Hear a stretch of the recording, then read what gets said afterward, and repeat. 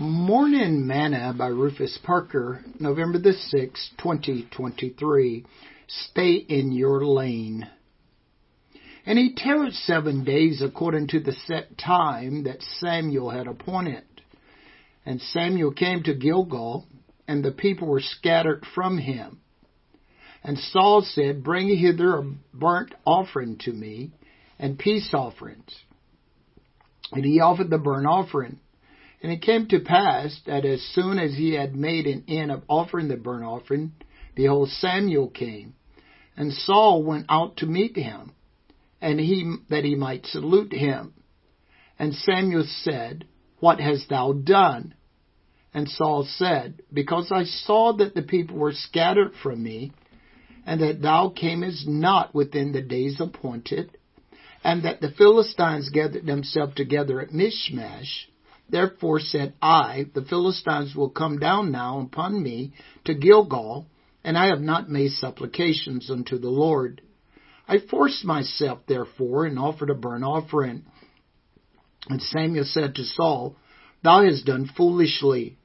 Thou hast not kept the commandment of the Lord thy God, which he commanded thee. For now would the Lord have established the kingdom upon Israel forever.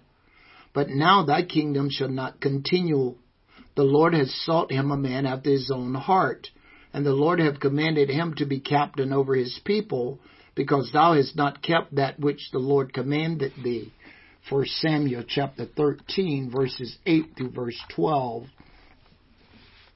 Today's morsel. What does stay in your lane mean? That phrase means to mind your own business, or stick with what you know and are good at. One of the things you will learn about a micromanager is that they don't know how to stay in their lane. In the Army, we conducted lane training so that folks would know what their duties was and what it wasn't. When you stay in your lane, you don't bring judgment and negativity into your relationship with others, and you will feel better about being around people, and people will feel better about being around you. The writer of Hebrews reminds us, Wherefore, seeing we are also compassed about with so great a cloud of witnesses, let us lay aside every weight and the sin which does so easily beset us, and let us run with patience the race that is set before us, looking unto Jesus, the author and the finisher of our faith, who for the joy that was set before him endured the cross, despising the shame, and is set down at the right hand of the throne of God. Hebrews 12, 1 and 2. God has placed each of us in a lane to run in. My lane isn't your lane, and your lane isn't my lane.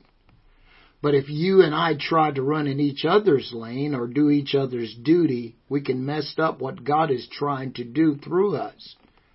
God knows what he is trying to do with each of us. In 1 Samuel 13, verse 8 through 14, we see Saul got out of his lane, and it cost him his kingdom.